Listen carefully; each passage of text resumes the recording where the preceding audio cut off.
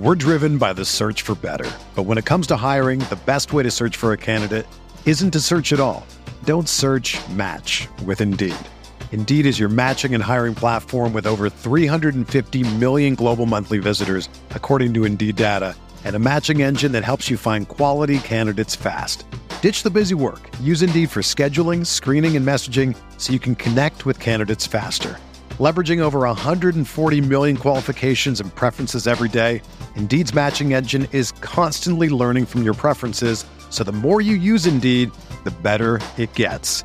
Join more than 3.5 million businesses worldwide that use Indeed to hire great talent fast. And listeners of this show will get a $75 sponsored job credit to get your jobs more visibility at Indeed.com/Blue Wire.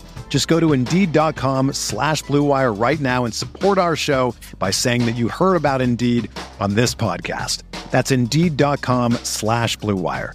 Terms and conditions apply. Need to hire? You need Indeed. Arizona, Colorado, Indiana, Michigan, New Jersey, Tennessee, and Virginia. WynnBET is now live in all these states, and the excitement of Wynn Las Vegas has finally landed in online sports betting and casino play. For boosted parlays to live in-game offs on every major sport, WynnBET gives you the tools to win. Sign up today for your risk-free $1,000 sports bet. Download the WynnBET app now or visit wynnbet.com. That's WHNN-bet.com to start winning. It's Big Blue Banter, the answer to all your Giants matters. From run game to coaching to Bob Shepard's timbre. Hosted by Dan Schneier, analysis on fire. A Giants fan since day one, now preaching to the choir. Joined by Nick Filato, breakdowns with bravado. Passing you the facts like he passes on gelato. From just outside New York, a couple football dorks. A killer podcast when Dan says receiver corpse. They do the play-by-play, dropping almost every day. These experts know the X and O's just like Danny O'Shea. They do the review of the All-22, dissecting every throw. Osi Umenyiora lit up Dan Venora when he was a guest on the show. So there you have it, a podcast for Giants fans who are rabid, who can't wait for Sundays, the NFC East, the Fantasy League standings. We'll see you back here. It's Big Blue Banter. Welcome back. This is the Big Blue Banter, New York Giants football podcast. I'm Dan Schneier, joined as always by my co-host Nick Filato. Today we're going to be breaking down the All-22 coaches film of the New York Giants defense against the Los Angeles Rams, and was really not a great game for the defense. This was kind of the cherry on top for this defense because all season long we've been talking about, you know what, there's been some good drives from this defense. There's been some good moments from this defense. But in this one, it kind of fell apart, and you look at the overall numbers where this defense is at now, bottom 3 in the NFL. You never expected to get there. You thought maybe, not maybe, you thought definitely when you spend all that money on Dory Jackson to kind of help you lock down man coverage on the outside and give you another boundary corner. You know, when you add pieces like Azeez Ojulari through the draft, that there's going to be progression. There's going to be a better defense. Now, a big part of this is that Blake Martinez injury, but at the same time, you can't just blame injuries there because the inside linebacker depth is what it is, and I think this was another good example of they're really just nowhere close to where they need to be on the inside with that inside backer group. You just can't hope to win in the NFL, I don't think, with Tay Crowder and Reggie Ragland playing a lot of snaps. And I know this week the Giants did decide to sign McKinney, so we'll see what happens with that. He might be a little washed. But Nick, what'd you make of this defensive effort by the Giants against the Rams? Effort-wise, I mean, it didn't look great, I guess you could say, down the stretch of the game, but I think that was more of a product of fatigue. I kind of wanted your opinion on this. A lot of people are talking about how the defense quit. I didn't necessarily see that, to be honest. I know a lot of fans kind of want to, like, they want to, light the pitchforks and kind of go and just, fire everybody, all that. I don't think the team quit. I think they were just out-schemed. They were, again, as you said last podcast, out-physicaled, and the Cooper Kupp touchdown, that second one, I just think they lost track of Cooper Kupp and no one got to him, and it seemed like everybody was preoccupied with the crossing routes from those reduced splits. And I'm telling you, man, Sean McVay is just an offensive genius. How many times did they have success against man coverage? Every time the Giants were in man coverage, which was only about 19% of the snaps, they had man beaters built in where they would have stacks and they would have that number 2 receiver just go right to the flat underneath the vertical release from the number 1 receiver. And there was always at least 3 or 4 or 5 yards of separation for a quick hitting pass that would result in 6 yards. And then taking advantage of the zone match that Patrick Graham runs as well. I mean, there were plenty of plays where he was able to do that. It happened on the 2nd and 9 play to Robert Woods that we're about to go over here in a little bit. They're just taking advantage of what Patrick Graham is trying to do, and Graham hasn't found a way to effectively adjust his defense. And that's just is what it is right now. I don't think we put the cart before the horse with Patrick Graham last season in terms of how good he is as a defensive coach, but now he's tasked to adjust to his original brilliance, and he hasn't done that yet. And I'll tell you what, to start, Nick, I'm going to make out physical last. I'm going to make it stand. That's going to be a new term on the Big Blue Banter podcast. Just another one that I kind of create out of nowhere and see if it sticks. I mean, how else do you say that? I mean, you could say they're more physical, but that doesn't always work. You're talking about what happened. You got out physical. So I'm standing by that. But yeah, to answer your question, is a big talking point. It's something we should definitely address. It's been talked about all week throughout Twitter, throughout all of, anything where you read your Giants content. Did the Giants quit? That was also the question last week. Did the Giants defense quit? And I'm with you. I don't think this Giants defense quit. I don't think that's, and because you get to the point in these 1-5 seasons, and now we're at our 4th in a row where the season's over by week 6, if you're going to be honest. And you get to the point where you have to ask yourself, like, will you lose the locker room? Will the defense start to kind of try less hard when they're down by these huge scores late in the games? But I mean, based on the film, at least from what we can see, man, I don't see that, and I know you didn't either as well. And that's a good sign because that's probably the first step toward losing the locker room, like the Giants had happen, in that final season with Ben McAdoo, where you could just tell in 2017, like that team didn't want to play for him at all. And you could see it. I thought you could see it on. We weren't doing this podcast back then, film wise, but I was just watching the Giants, and I thought you could see it at the end of the McAdoo era, and it was a clear difference in what you're seeing now, if that makes any sense. So I would say based on that, they haven't quit on them. But like you said, I mean, you're just facing off against one of, if not the best play callers in the NFL. It's not just that he's the best play caller. Like, play calling is one thing. Calling the right play at the right time is one thing. But what it really comes down to is these route combinations, like you did such a great job of breaking down.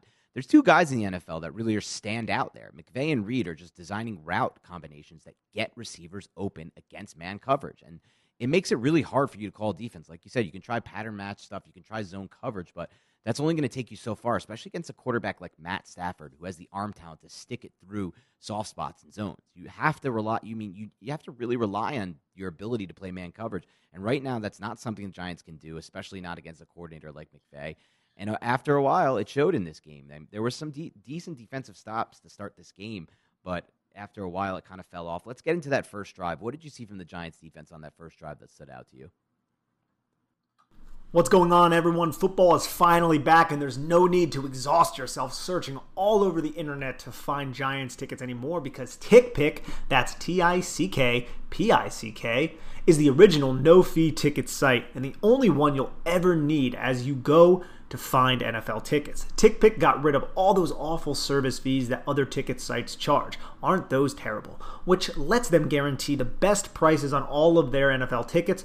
Don't believe it? If you can find better prices for the same seats on another ticket site, TickPick will give you 110% of the difference in the purchase price. That's a pretty good deal. If you just want to go check out the Giants, pregame, hopefully they win a football game, then please head on over to TickPick.com today to save $10 on your first order of Giants tickets. That's TickPick.com. Check it out, everyone.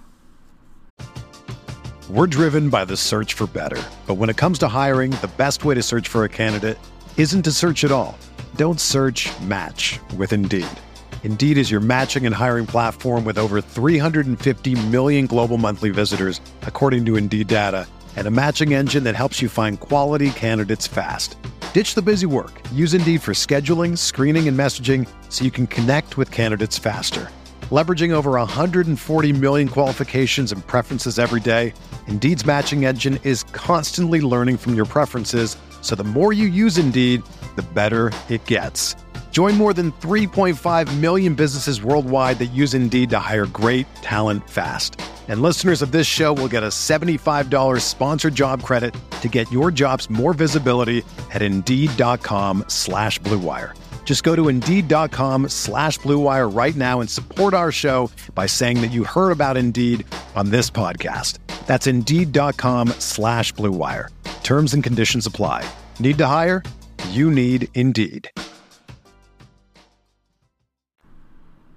It's not even just route concepts, though, either. Yeah. It's also route concepts against specific defensive coordinators and what specific defensive coordinators want to do. And that's what Sean McVay was doing against Patrick Graham.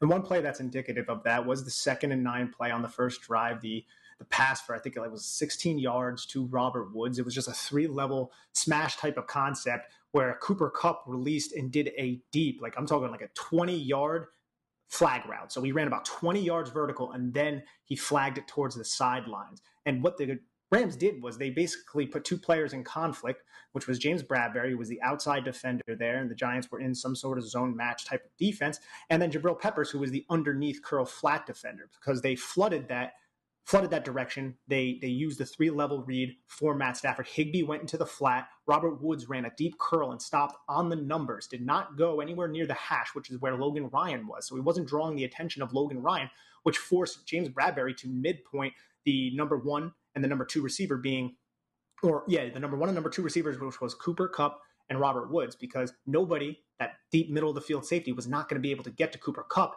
if he ran a deep 7 route. So James Bradberry had to sink and get underneath that deep 7 route to prevent a huge explosive play. But that left Robert Woods wide open because Tyler Higbee's route dragged Jabril Peppers to the sideline. So that's just excellent scheme right there, Dan. That's knowing what the Giants defenders are going to do and how they're going to react to the route combinations, and somebody wide open. It was either going to be Cooper Kupp for a huge explosive play or Robert Woods wide open, because that middle of the field safety was not going to be able to get the Kupp, and then the buzzed safety down is going to be preoccupied with another crossing route coming from the backside. That's just excellent scheme right there. Yeah, it is, and we've seen it all year with McVay. I mean, I think Matthew Stafford's averaging, what is it, something crazy, like over 10 yards per attempt, which is on pace to potentially break records. It's so good, but you saw it all game in this one as well.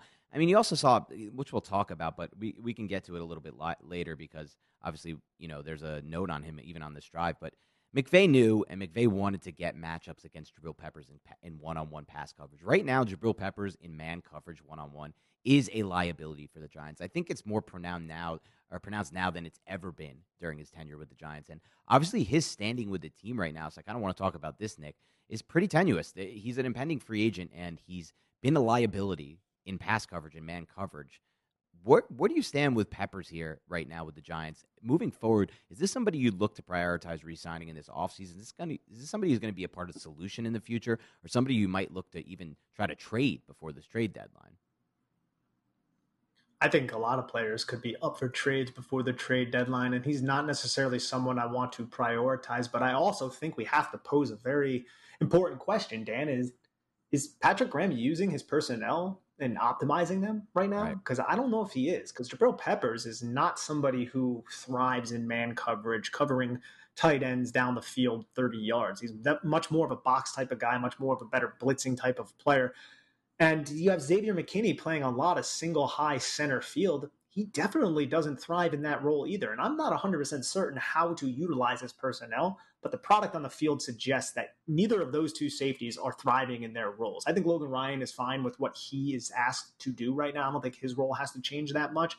But I mean, I don't know, man. Something is definitely off with those safeties, and it's ironic and terrible because we went into this season saying this safety group was a top 2, top 3 safety group, if not maybe the best safety group in the National Football League with the potential that Xavier McKinney had, and they are playing just horrendously right now through 6 games. It's a good example of how we have to be careful building on potential, just counting on potential going forward, because we really did build up this safety group, and they're not performing well. And Xavier McKinney's been one of the bigger disappointments to me of them all. I know he had the counting stats in this one with the box score stuff that wasn't really, neither of them were, it's not really a product of him. I think it's just being in the right spot at the right time. The Tate Crowder, I call it, of 2020. Everybody got on the Tate Crowder bandwagon because he was in the right spot at the right time for a few plays. And as we see now this year in an expanded role, Tate Crowder's, in my mind, certainly not part of the solution moving forward. I hope he becomes a reserve for the Giants. I know I'm trying to take it out on Tate Crowder here, but there's a huge difference when you have Tate Crowder on the field versus Blake Martinez. And in my mind, Tate Crowder is one of the biggest reasons this defense is struggling so hard right now, because you need somebody in the middle better than him. But as far as the safeties go, yeah, I mean, it's a question we have to ask. We all counted our chickens and we said, wow, the Giants really found something in defensive coordinator Patrick Graham last year. Did they get lucky? Did they hire the next potential NFL head coach, the next potential genius defensive coordinator, to the point where he was getting head coach buzz this offseason and decided to sign a really lucrative, obviously the terms aren't released, they never are, but a really lucrative extension with the Giants to be the defensive coordinator. And yet, here we are now, year 2 of Patrick Graham, starting to question, is he using Jabril Peppers right? Is he using Xavier McKinney right? Is he, in general, is his coverage, the coverages he's employing, the correct coverages that you want, playing these guys so far off the ball, for example, that you want to maximize this defense? And it definitely has me nervous about Graham long term. I'm willing to give him a mulligan year, I guess, but at this point, I mean, you got to count on anyone who flashes any talent in this Giants organization. You got to at least give another opportunity to and call it a mulligan. But where are you at with Graham right now? Are you a little concerned long term? You cut out a little bit. Who were you referring to? Graham, long term with Patrick Graham. Where are you at right now? Are you a little concerned long term? No, I wouldn't say I'm concerned long term right now, but all of the momentum that I built up in my mind and a lot of us built up in our minds about Patrick Graham has definitely just halted. That train is just, slammed on the brakes. And now we're saying, let's see how he adjusts. Let's see how he finishes the year. And let's evaluate him week to week, kind of the same way we're handling Daniel Jones, the same way we're handling Joe Judge. I definitely don't think he has that potential that I once envisioned of him leaving the Giants after this season to take a head coaching job if an advantageous job opened up. Now he's definitely going to be the defensive coordinator if the Giants want him, unless something miraculous happens. But I'm not as high on him, I guess, is an easy way to answer that question. Right. But I'm not throwing him out with the bathwater either. Yeah, I think that's fair. I think we got to hopefully call it a mulligan, but there were some good takeaways from this, and let's dive a little bit back into the game film here. Break down that 3rd and 10 sack from the Giants, because that was another great coverage sack from this team. Yeah, that was a great coverage sack. And I got to say, man, Darnay Holmes was out there on that play, dude. And did you see him, dude? He really stuck to Cooper Kupp's deep clear out route very well. Underneath, I think there was a little cut in there, a little 7 type of action, and he was all over it. So I thought Darnay Holmes did a great job on that deep corner route. Dory Jackson was all over Deshaun Jackson. They had Bradbury kind of drop and play mid-hook, middle of the field, kind of to the strength. And he was just kind of disrupting any kind of crossing pattern. So it seemed like Patrick Graham on this play had contingency plans to prevent the Rams from using those replacement, those follow concepts, because I believe it was Robert Woods who kind of ran a deep crossing route to drag Ryan away from the middle of the field. And then Deshaun Jackson came into the middle of the field. Adoree Jackson was all over it, but then you had James Bradbury in the middle of the field just in case Adoree Jackson was beat inside, so that deep dig route was not going to be open, and Matt Stafford just had to tuck the ball and eat the sack at that point. That was a really good play call by Patrick Graham, in my opinion. Yeah, I'm with you on this one. And again, it's like we have these flashes now week to week where there are these really good possessions by the defense. I want to talk about the second possession because you wrote it in your notes, and I thought it was a really good point. You said this might have been one of the best defensive possessions this defense has had all season long. And at this point, the Giants are in a 3-0 game. They're kind of showing some surprise. I remember, watching this game with a buddy at the sportsbook, and we're saying, like, I don't know about this one. You got the Rams as part of your parlay here. I don't know about this one. The Giants are showing some juice, and it looks like their defense is finally stepping up. Obviously, that didn't last. It's tough, but go over this drive, what stood out to you. Maybe break down the 3rd and 4 sack as well. Yeah, I think it was one of the better defensive possessions because the Rams started with the football at the 41-yard line. This is the Los Angeles Rams with Sean McVay, one of the best offenses in the league. The Giants were able to just stop them in the tracks, and Stafford was lucky he didn't throw an interception twice on the same play. He tried to thread the needle, and Reggie Ragland showed some pop, man. He showed some athletic ability, jumped into the throwing window, tipped the pass, and then it hit Xavier McKinney in the hands. It was just a quick little glance route to Robert Woods. I don't know, man. McKinney ended up coming up with 2 interceptions, which we forget about because they were kind of just meh end of the second half, and the other one was Johnny Walford. But, I guess it's still good and positive to come away with interceptions. And then the 3rd and 4, it was another coverage type of sack, but I felt like watching that play, I wasn't as enthusiastic because if you looked to the right of the field, Tyler Higbee was wide open. It would have been like a 20-yard gain, an easy first down, but it was missed, and Matt Stafford ended up getting sacked by Leonard Williams, who it was definitely more of a coverage sack, and the coverage was good other than Tyler Higbee. But yeah, I mean, it's great that the Giants ended 2 Rams drives with sacks, but it wasn't dominating performances by a Giants defender. And Right. again, like we always say, to be fair, it's collective, right? The coverage helps out the pass rush helps out the coverage. Those two things haven't been married to each other much this season. So to see it actually work twice is definitely a positive step in the right direction. But it's not that, I'm Chase Young and I'm just going to defeat the tackle and win type of rep, or Leonard Williams, what he was doing at some points last season.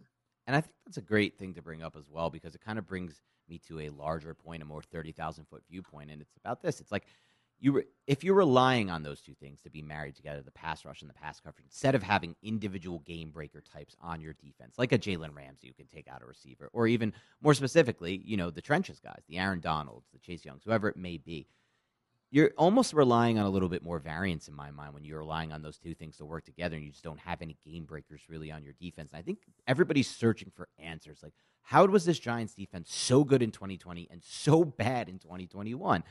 And one of the reasons might just be that they just simply don't have those game breakers, and you're relying on a little bit more variance when you're hoping those two things are married together. So just something to think about as we move forward with this Giants defense. But the third drive's kind of the opposite. After maybe their best possession defensively of the year, it's a bad possession. I mean, they forced the Rams to a 1st and 21, or they don't force the Rams. The Rams, take 2 penalties and get into a 1st and 21.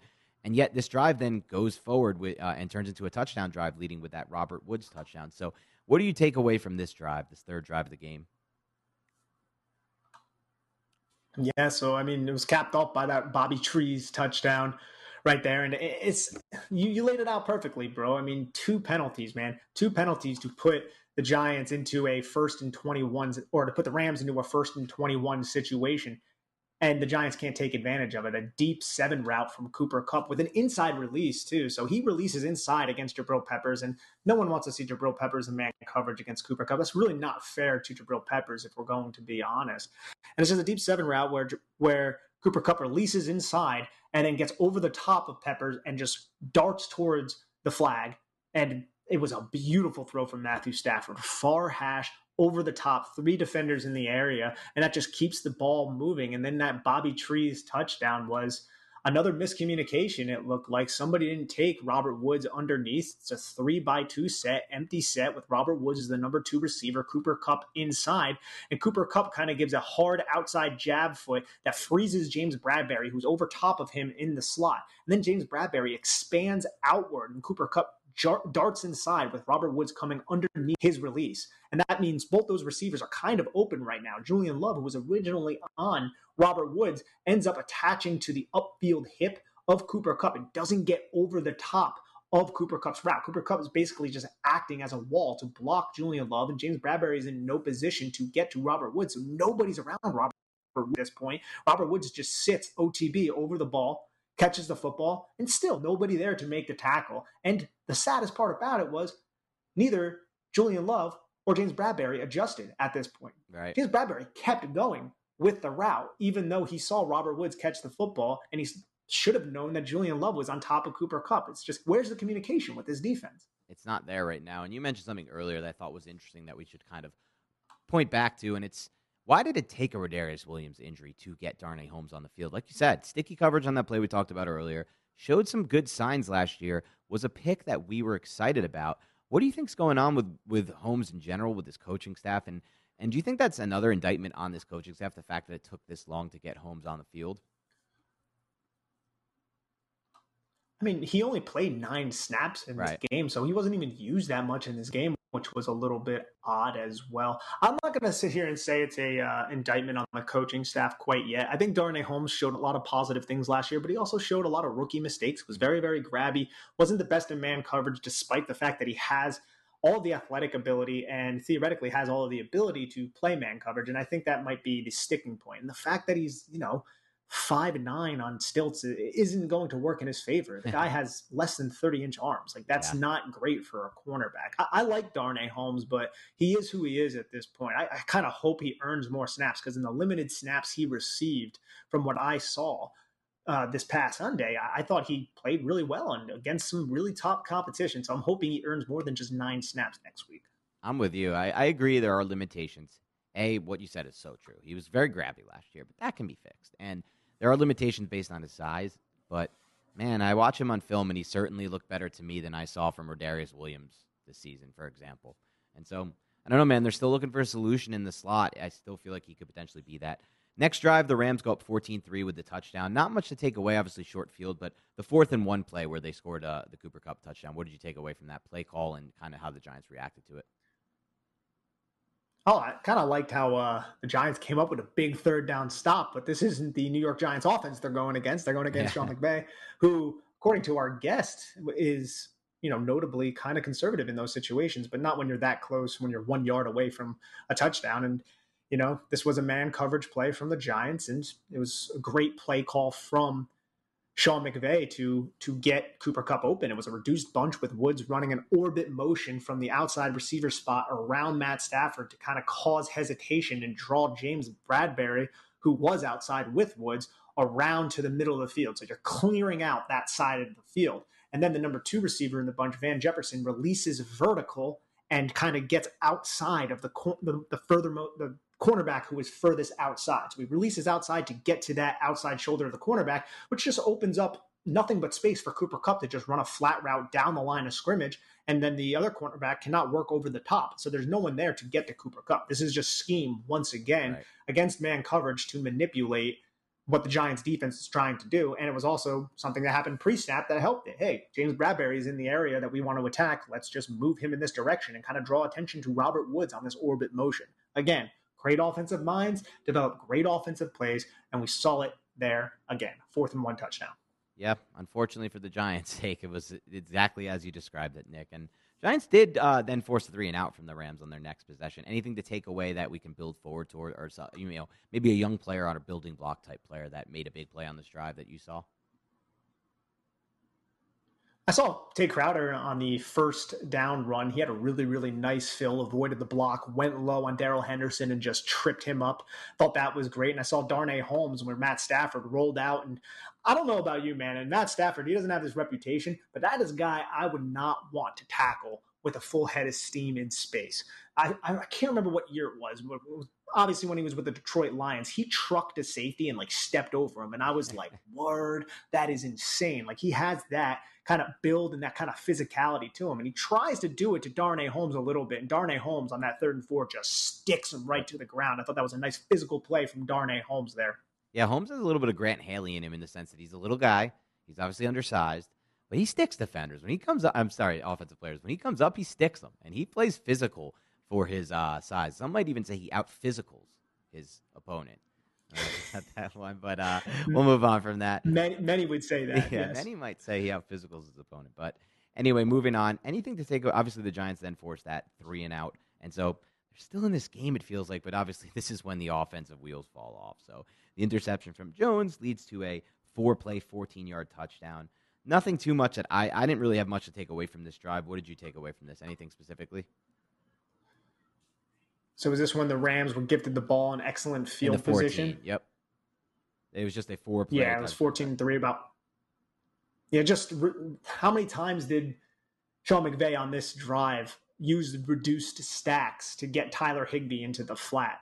Again, I brought it up a little bit earlier, but reduced stacks, so everything's tight, so there's a bunch of space outside. And when you're in man coverage, you're going to make your defense tight to match what the offense is doing. And if you pick the outside defender there, then there's going to be an alley towards the outside unabated. And that's what happened several times on this drive to Tyler Higbee. Tyler Higbee, I think it was either 2 or 3 times from 2x2 sets and balance sets. It didn't matter. He got open because the Giants were in man coverage, and Sean McVay was like, all right, you're in man coverage. I'm just going to use these legal pick and routes to get my guy open. That's exactly what happened. And it started getting pretty damn frustrating, to be honest, because it's like, how are the Giants going to slow this down? Because they're just getting 6 yards, 7 yards, 8 yards with these quick hitters, and there's no upside to get a pass rush on Matt Stafford because the football's coming out of his hand in about 5 seconds. Or 5 seconds, 0.5 seconds. Yeah, I think you broke it down really well, Nick. It was a really interesting game plan for McVay. It's like he finds a way here to utilize the space in a way that we haven't seen really against this Giants defense at all this season.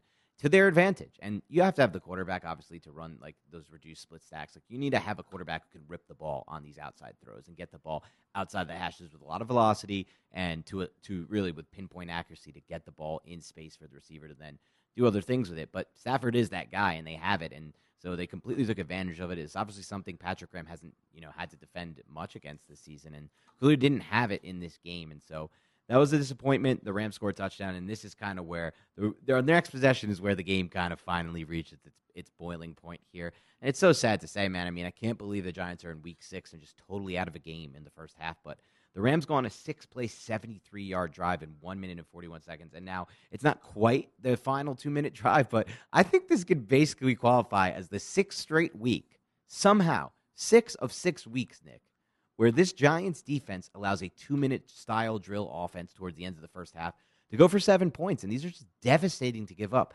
6 straight weeks, it's almost unfathomable. It's like even the most unlucky gambler can have something like that happen again, bringing back the Vegas thing. But I don't know, man. What did you see from this drive? This was kind of the final punch in the face, I think, for this game and for the Giants defense.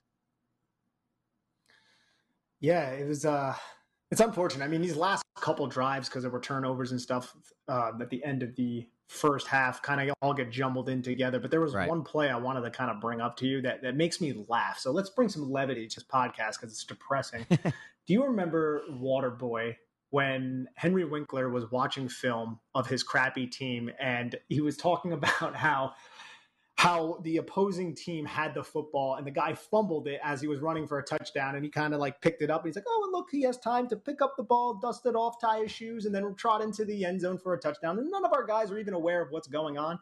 That screenplay to Cooper Kupp from the 3x1 set reminded me of that, because Matt Stafford caught the ball, fumbled it, literally kind of took him like, a second to pick the football up, turns his shoulders and fires it to Cooper Kupp, and still no Giants defenders are in the area. It was just like, one of those kind of moments, They got him with a lot of those this game. I mean, there was a lot of those moments I felt like where they caught the Giants defense off guard. Whether you want to blame that on Patrick Graham or you want to blame it on the personnel, it's hard to say. Or you want to just give credit to Sean McVay and Matthew Stafford. I'm fine with that too. They're unbelievable at what they do. But, this was it. I mean, 28-3, the game was over for all intents purposes. I for the Giants in this one. We're not going to do drive-by-drive for the second half, Nick, but I'd rather talk about, overall concepts with this defense and things that might matter moving forward. But any specific plays on film that stood out to you from that second half? I mean, I guess I'll bring up the one that really comes to mind because, again, Sean McVay, great play caller. Obviously, he watched the Washington film because the Rams went empty, put Henderson as the outside receiver, and established a mismatch against Tay Crowder, the same way J.D. McKissic was a mismatch against Tay Crowder. And what did he do? He ran a double move. That's what the Rams did. He sends Darrell Henderson on a slow go route, which is a slant and go route, and it ends up being an easy touchdown. This might have been actually at the end of the first half, but I wanted to kind of bring this play up because teams are starting to catch on that Tay Crowder cannot cover in space. And Darrell Henderson, he's a good athlete, right? Definitely a good athlete, but he's not Saquon Barkley. He's not one of the top athletes, I would say, at the position. And he got absolutely torched on that play and didn't even necessarily bite on the double move all that poorly. His hips were oriented outside the entire time, and he still couldn't get vertical and get to Darrell Henderson there. It was similar to the double move from week 2, J.D. McKissic. That was an out and up. This was a slow go route. And I think a lot of offensive coordinators are going to start trying to go empty and take advantage of that liability on defense. I've always thought that was pronounced, not to break from the point because you made a great one I want to get into. I always thought it was pronounced sluggo route, not slow-go route. Is that correct? It might be. I think I might get my first win here with pronunciations against you, Nick. I think I nailed my first win here with sluggo versus slow-go route. But like you said, the key point here is Tay Crowder's liability in coverage. He's liability in man coverage. They've taken advantage of him twice already. In more important games, like the Washington game, for example, where, that was a big play that played a big factor in deciding that game. He's going to be a liability and potentially a game-changing liability for the Giants. I'm fine with him, his whole progression from 7th-round pick, to starting linebacker, to playing a role on this team, but only as a reserve. This is not a starting linebacker capable of leading a good NFL defense. And unfortunately, the Giants are in this position where he's their linebacker 1 right now on the inside. And their linebacker 2 is Reggie Ragland, who's been a journeyman with massive physical limitations, both as a blitzer and coverage. And even run defense. I don't love what I see from Reggie Ragland. He's a journeyman who should not be starting. Now, you have two guys who shouldn't be starting for you at the second level. You just can't have it. And the more I see film of Tay Crowder, the less excited I am about his future with this team.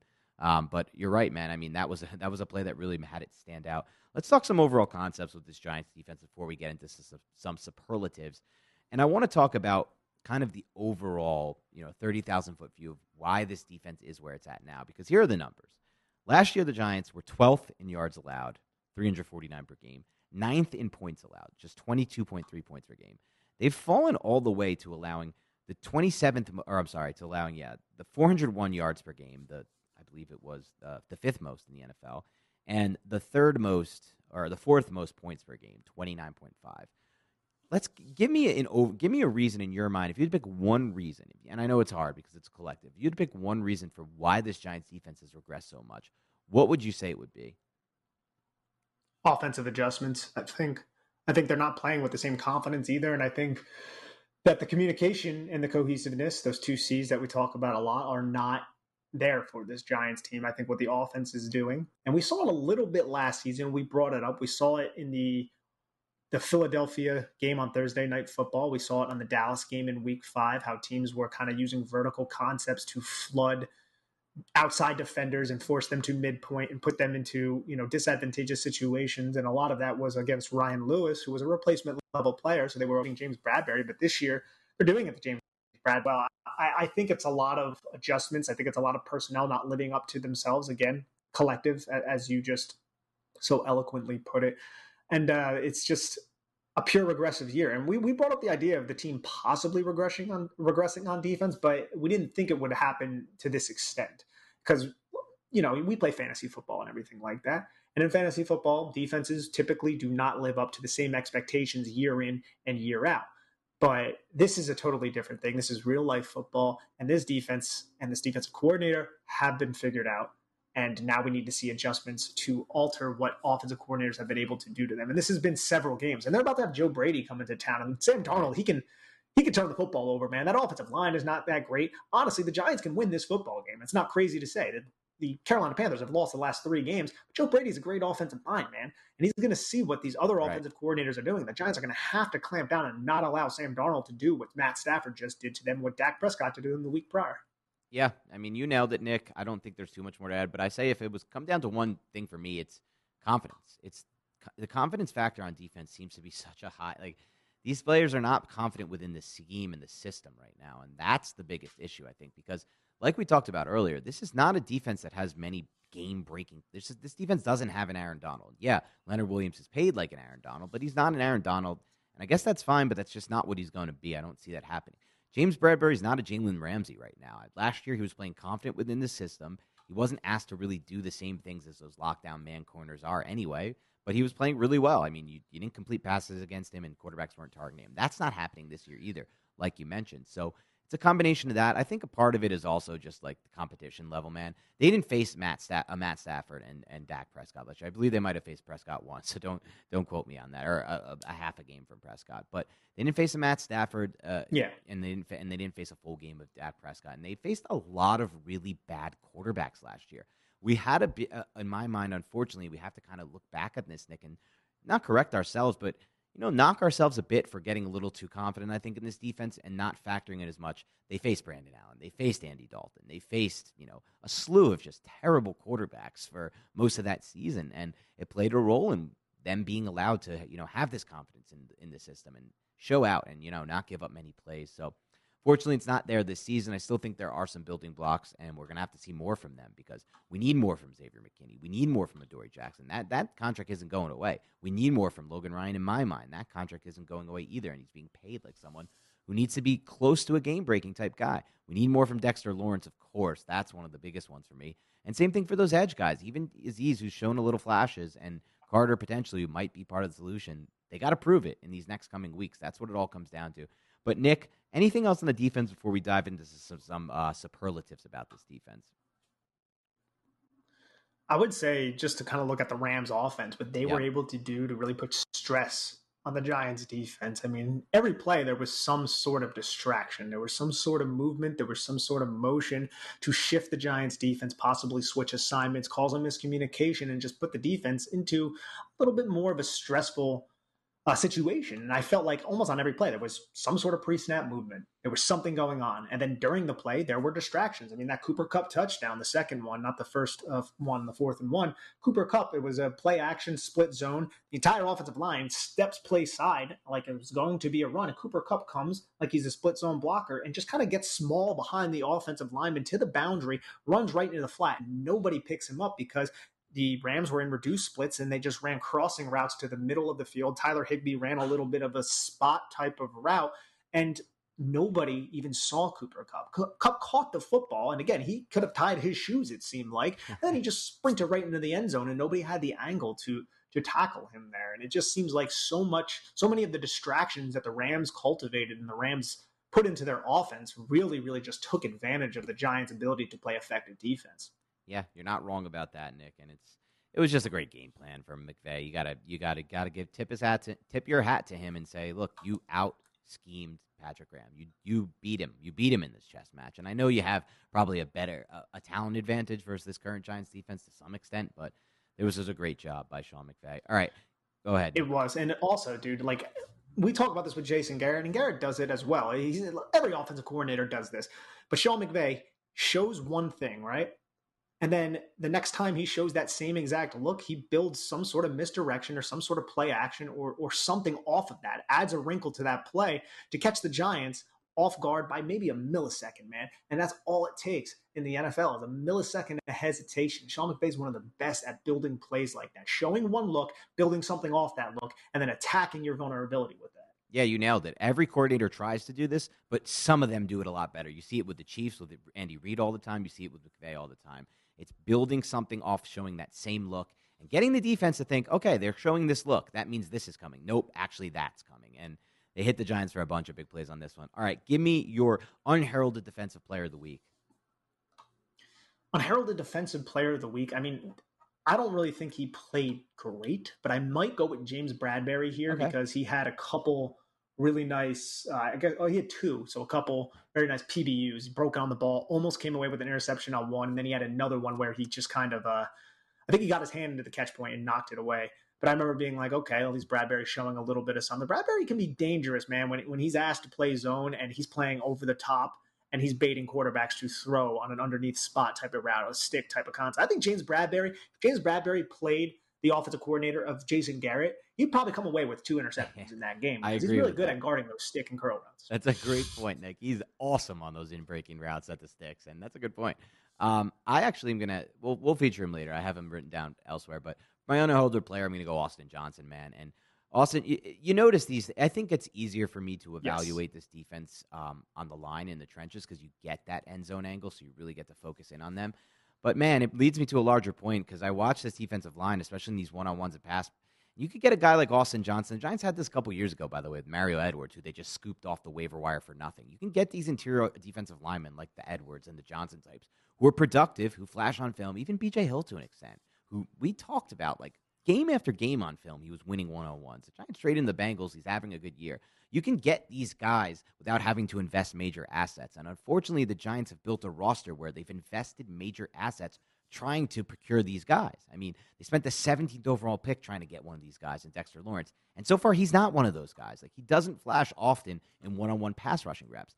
They traded a top 65 pick and then signed Leonard Williams a $25 million per year contract that's only rising against the cap to get one of those guys. And he's better than Austin Johnson. That's obviously faces more double teams. But is he worth investing a third-round pick and $25 million plus against the cap when you could find Austin Johnson types for nothing? And so that's a big problem with how this roster was built out. I've said this from the start with Dave Gettleman. I haven't liked his decision-making, his roster-building process. And this is partially why this defense is at where it's at, because of what they've tried to do to build a good defense as far as what types of players they've invested in with these interior defensive linemen and what they're actually giving them. But just to bring it back to the point, good game again from Austin Johnson, who continues to flash on film. And it's nice to find those guys. I mean, I'm sure, honestly, if you had an All-22 podcast for 32 teams around the NFL, you'd find a lot of these teams with cheap interior defensive linemen flashing on film a lot.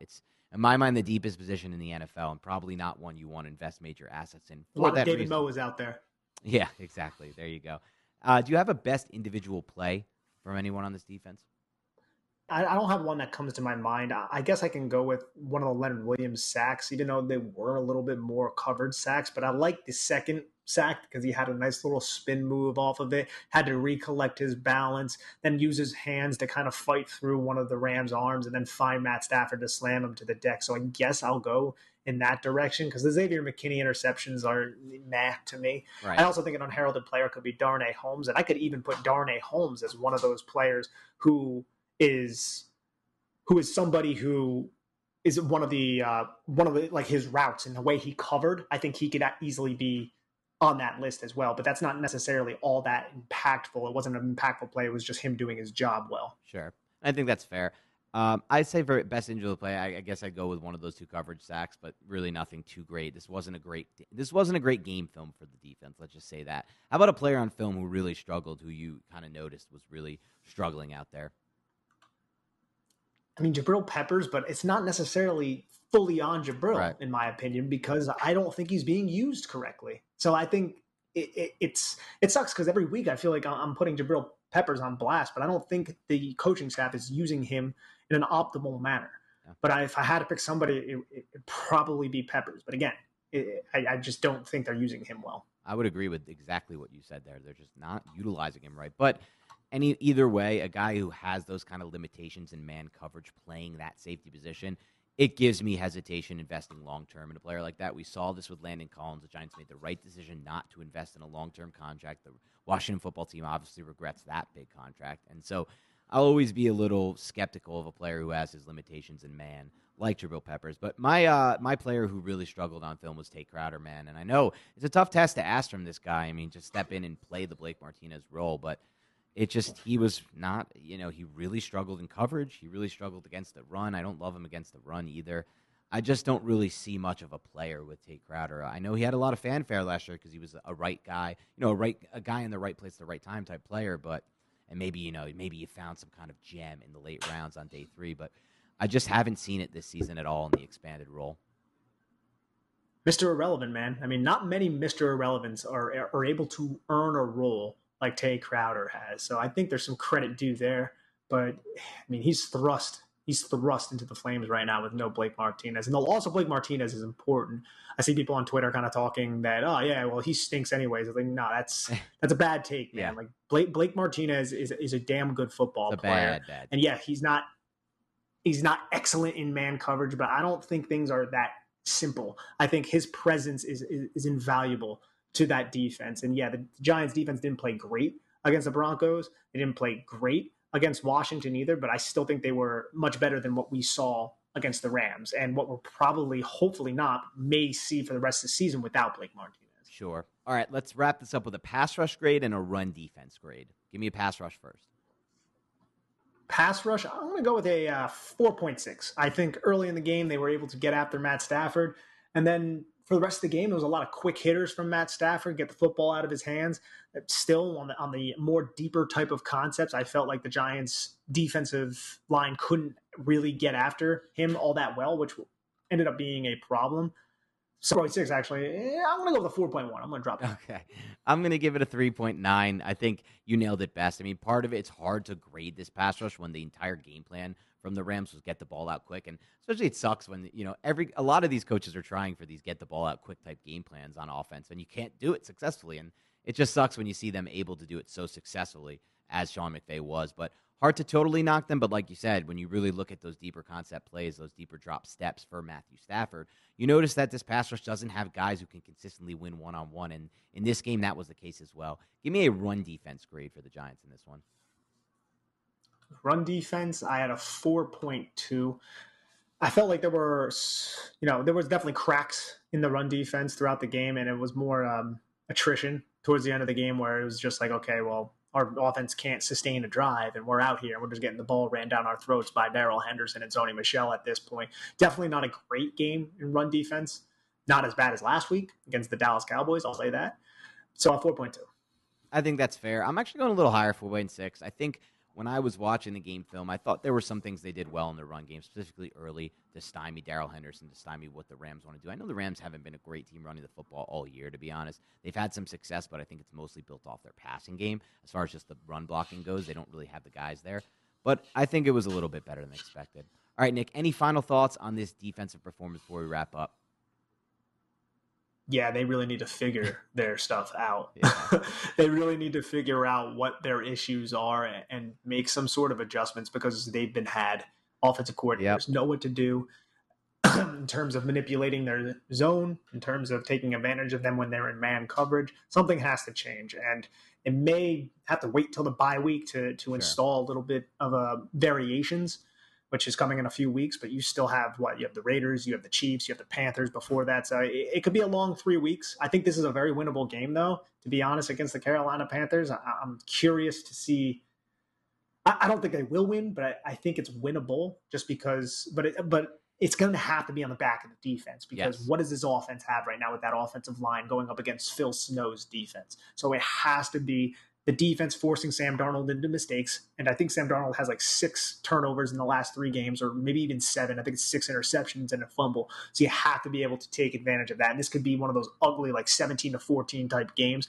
I'm not 100% certain that's going to happen. I'm not picking the Giants to win, but it's a winnable game at home. And if they lose this, man, geez, bro. Like, I don't know, especially if it's in an embarrassing fashion after Carolina lost 3 straight games. It could be a very, very, very long week for Joe Judge.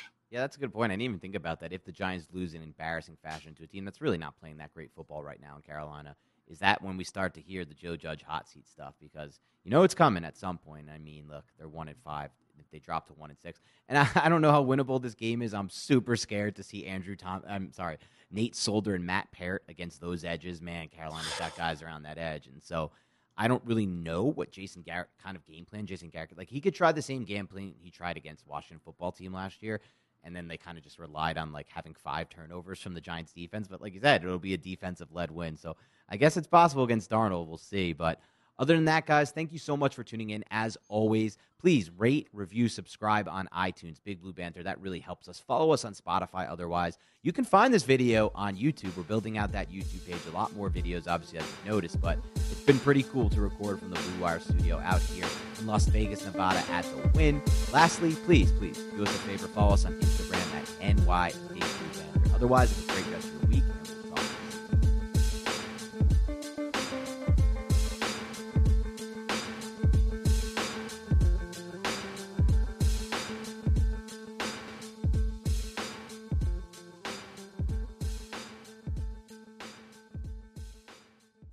Everyone is talking about magnesium. It's all you hear about. But why? What do we know about magnesium? Well, magnesium is the #1 mineral that 75% of Americans are deficient in. If you are a woman over 35, magnesium will help you rediscover balance, energy, and vitality. Magnesium supports more than 300 enzymatic reactions in your body, including those involved in hormonal balance. From functional medicine doctors to mental well-being and female hormone experts, we all know that magnesium is the one mineral to improve all aspects of well-being and health. But which one?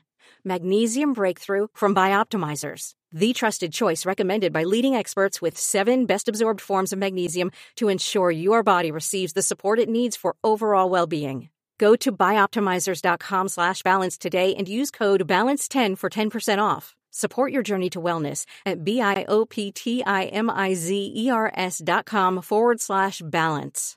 Magnesium Breakthrough from Bioptimizers, your foundation to optimal health and vitality.